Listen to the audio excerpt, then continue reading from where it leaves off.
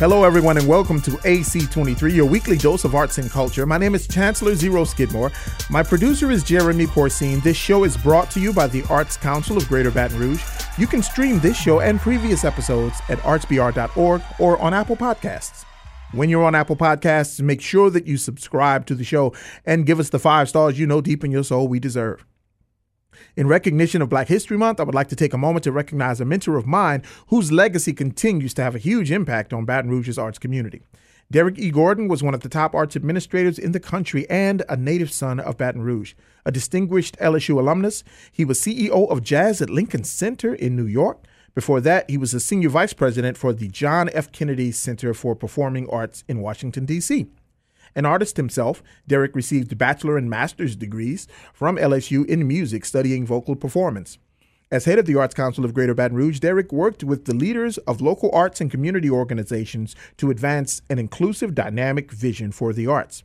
With the support of the River City Jazz Coalition, he used his extensive network of personal relationships to present world-class jazz performances and related educational opportunities in Baton Rouge.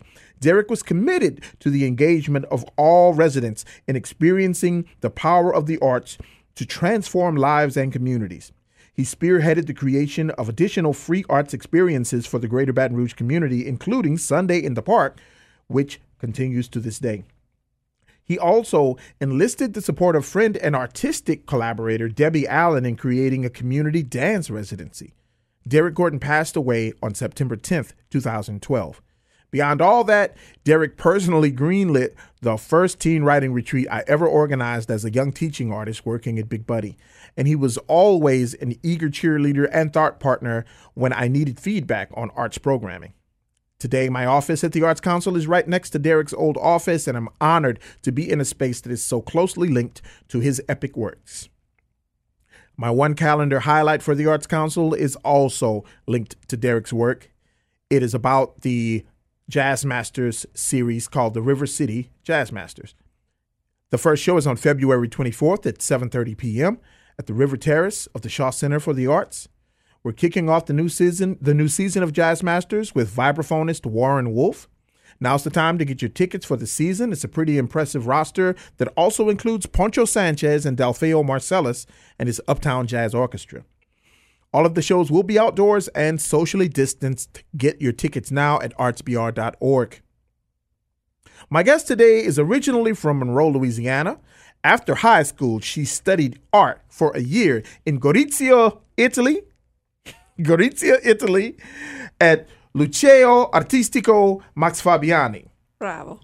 She also graduated from Louisiana Tech University, I could say Louisiana Tech University, School of Design in 2015. Through her current drawing series, she explores motherhood and the mutable remembrances of childhood in the context of memory. That series is up right now for your viewing pleasure at the Arts Council Firehouse Gallery, and there will be a reception at the Firehouse Gallery on February 6th. From 6 p.m. to 8 p.m. Beth Welch, welcome to AC23. Hello, thank you. All right. So it's just amazing to just be able to, on my way to get coffee from the break room at the Arts Council and get to see such amazing work in the hallway and in the gallery space. There's that big piece, I think it's entitled "Why Everything Is So Heavy and Expensive," right?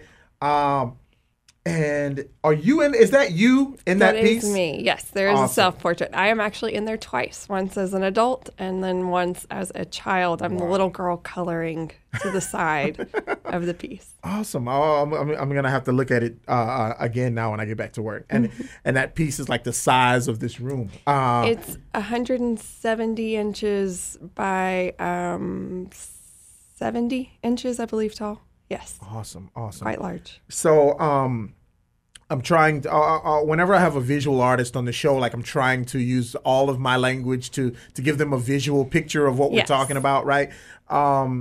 So these pieces are always on white backgrounds. So there's vellum. I draw on layers of vellum. So it's one layer that is the mother, usually the maternal figure, and then the top layer is always a child or the children or offspring of that maternal figure. And so they're much sharper images. Yes. Well, the mothers I draw in charcoal, and then the children I draw in pen and ink, because charcoal is very fast. You can kind of throw it together, make it look good, and kind of get through it as quickly as possible.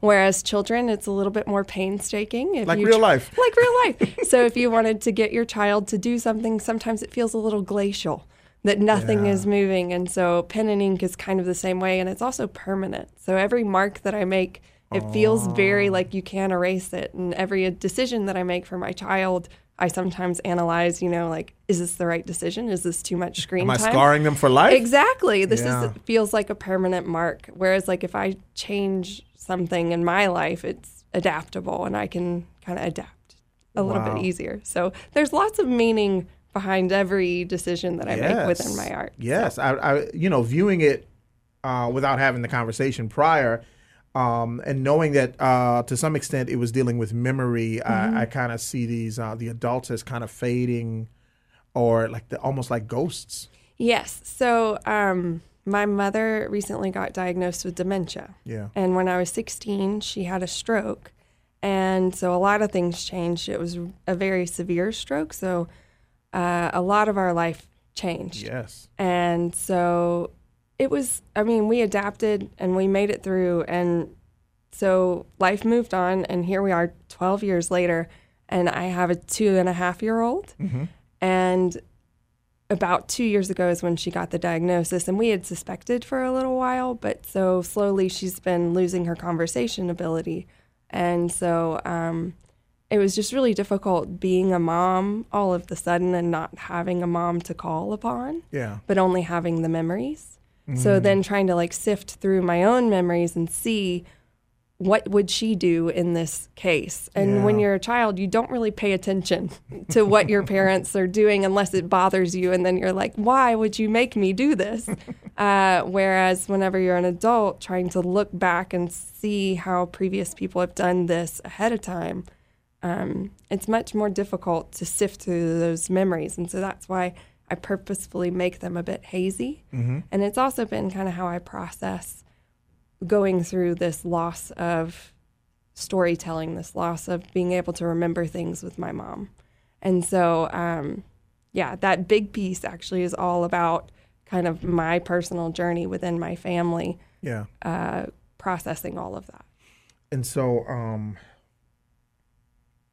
each piece, is it based on just memory?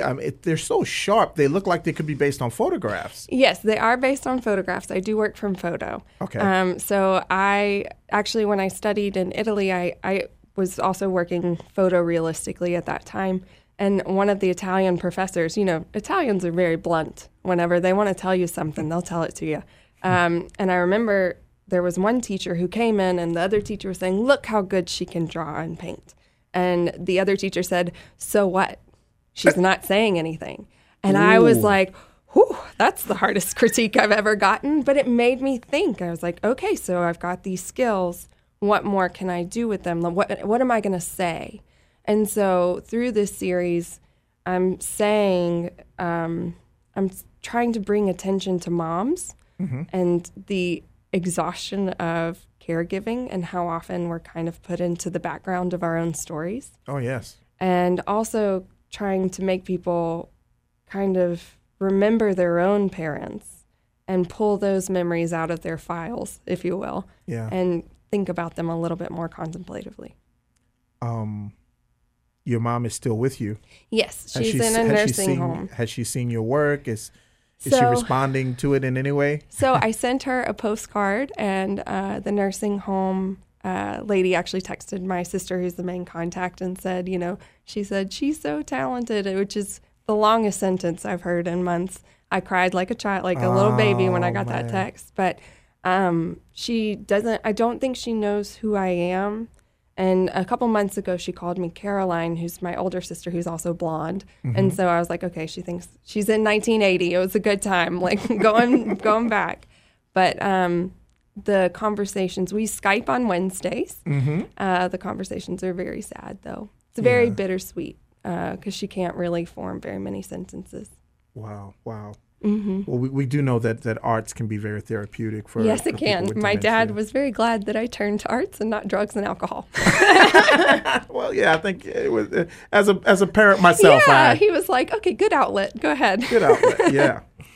So you talked about putting a piece together. Can you tell us a little bit of the process of putting the show together? Were there like pieces you were really excited about, but they didn't quite fit this show? Or did you create all of these pieces with this show specifically already in mind? I created all of these with this show specifically in mind. So I actually reached out to the Arts Council when I had only 5.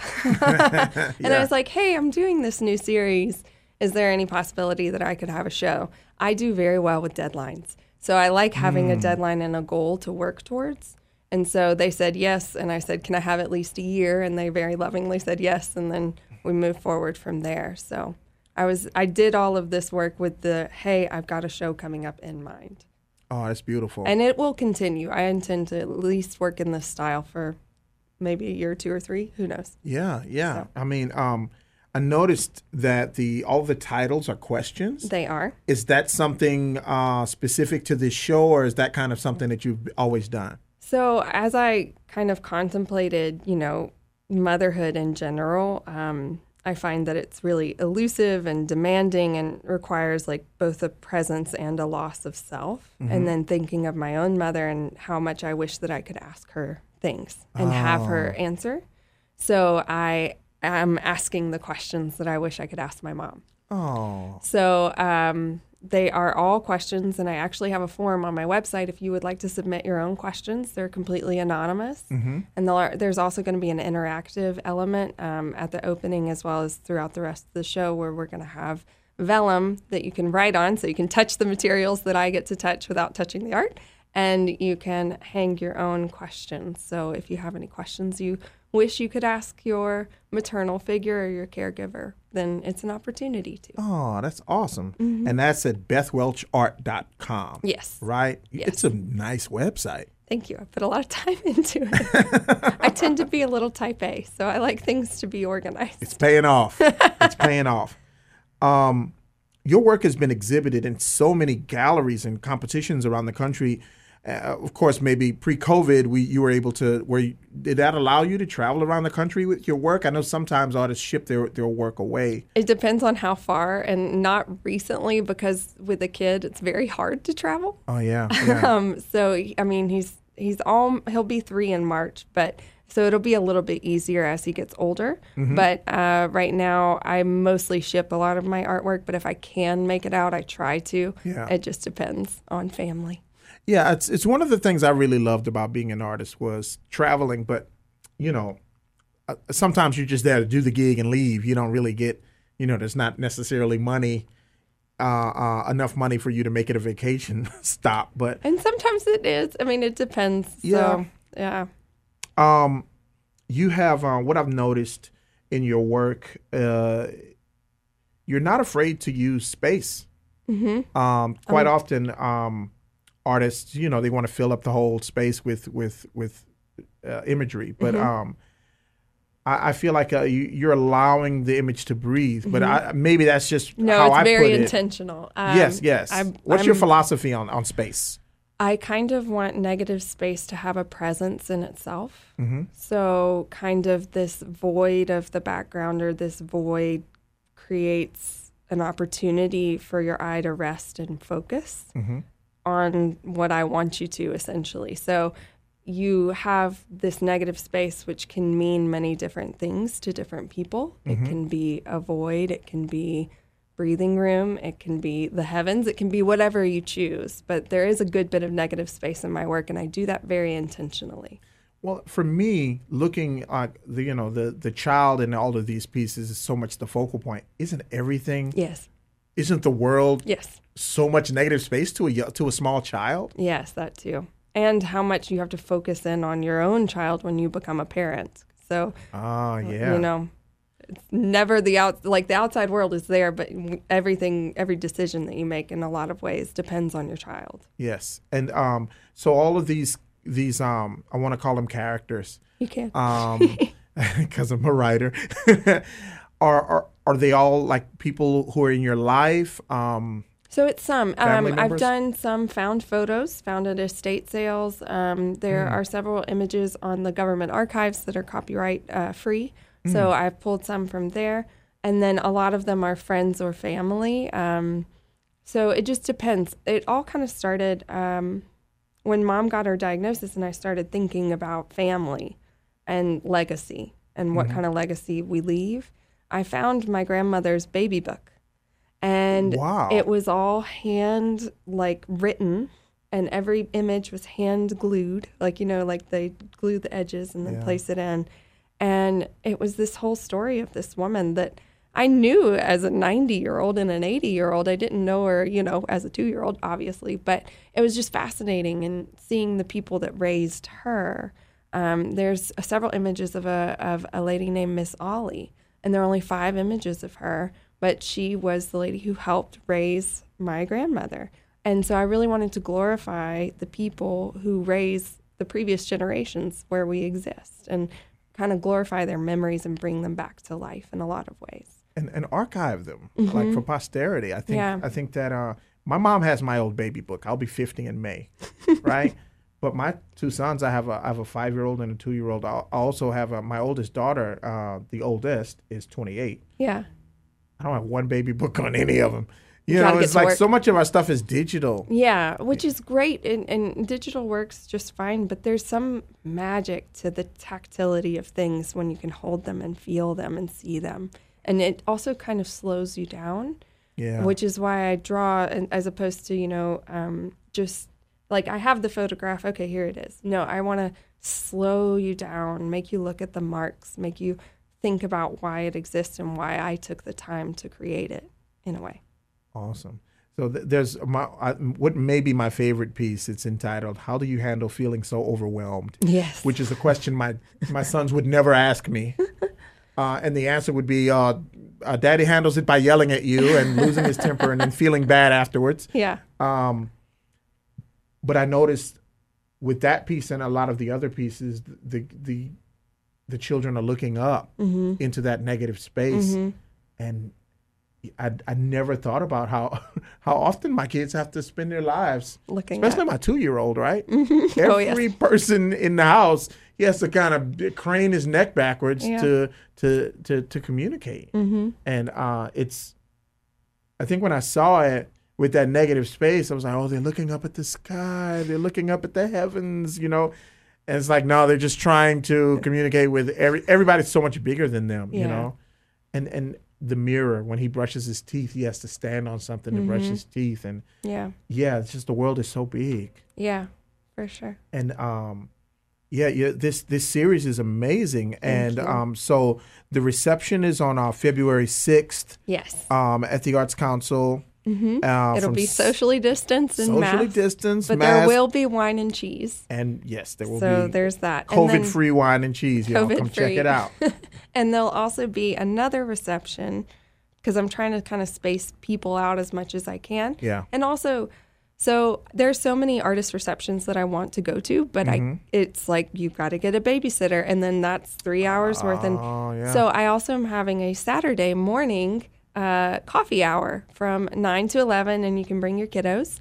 And I'm trying to make it a little bit more available to caregivers of any kind. And usually like a Saturday morning's a whole lot easier than a Saturday evening. So there'll be 2 receptions. Oh, cool. Yes. So I have one more question about the actual physical hanging of the pieces. I noticed that there is not a glass kind of glossy cover. You don't even know that the pieces are covered unless you the light catches them just right.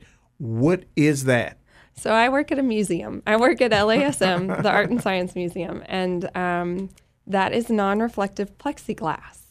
And I did a lot of research of framing because I'm the exhibitions coordinator, so everything to do with an exhibition, I have my hands in, aka mostly hanging art. My dad says I'm a professional picture hanger. So I hang art for a living, and so I get a little bit picky when it comes to how my work is viewed. And so I actually did do non-reflective plexiglass for a majority of the works. There are a couple that I didn't get. I got them done by a different framer, and so they have regular plexiglass. But yes. I think all art should be in non-reflective plexiglass. It just nice. gives it this. I remember when my daughter was little, we'd go to art galleries and she wanted to touch everything. Oh, yes, they do.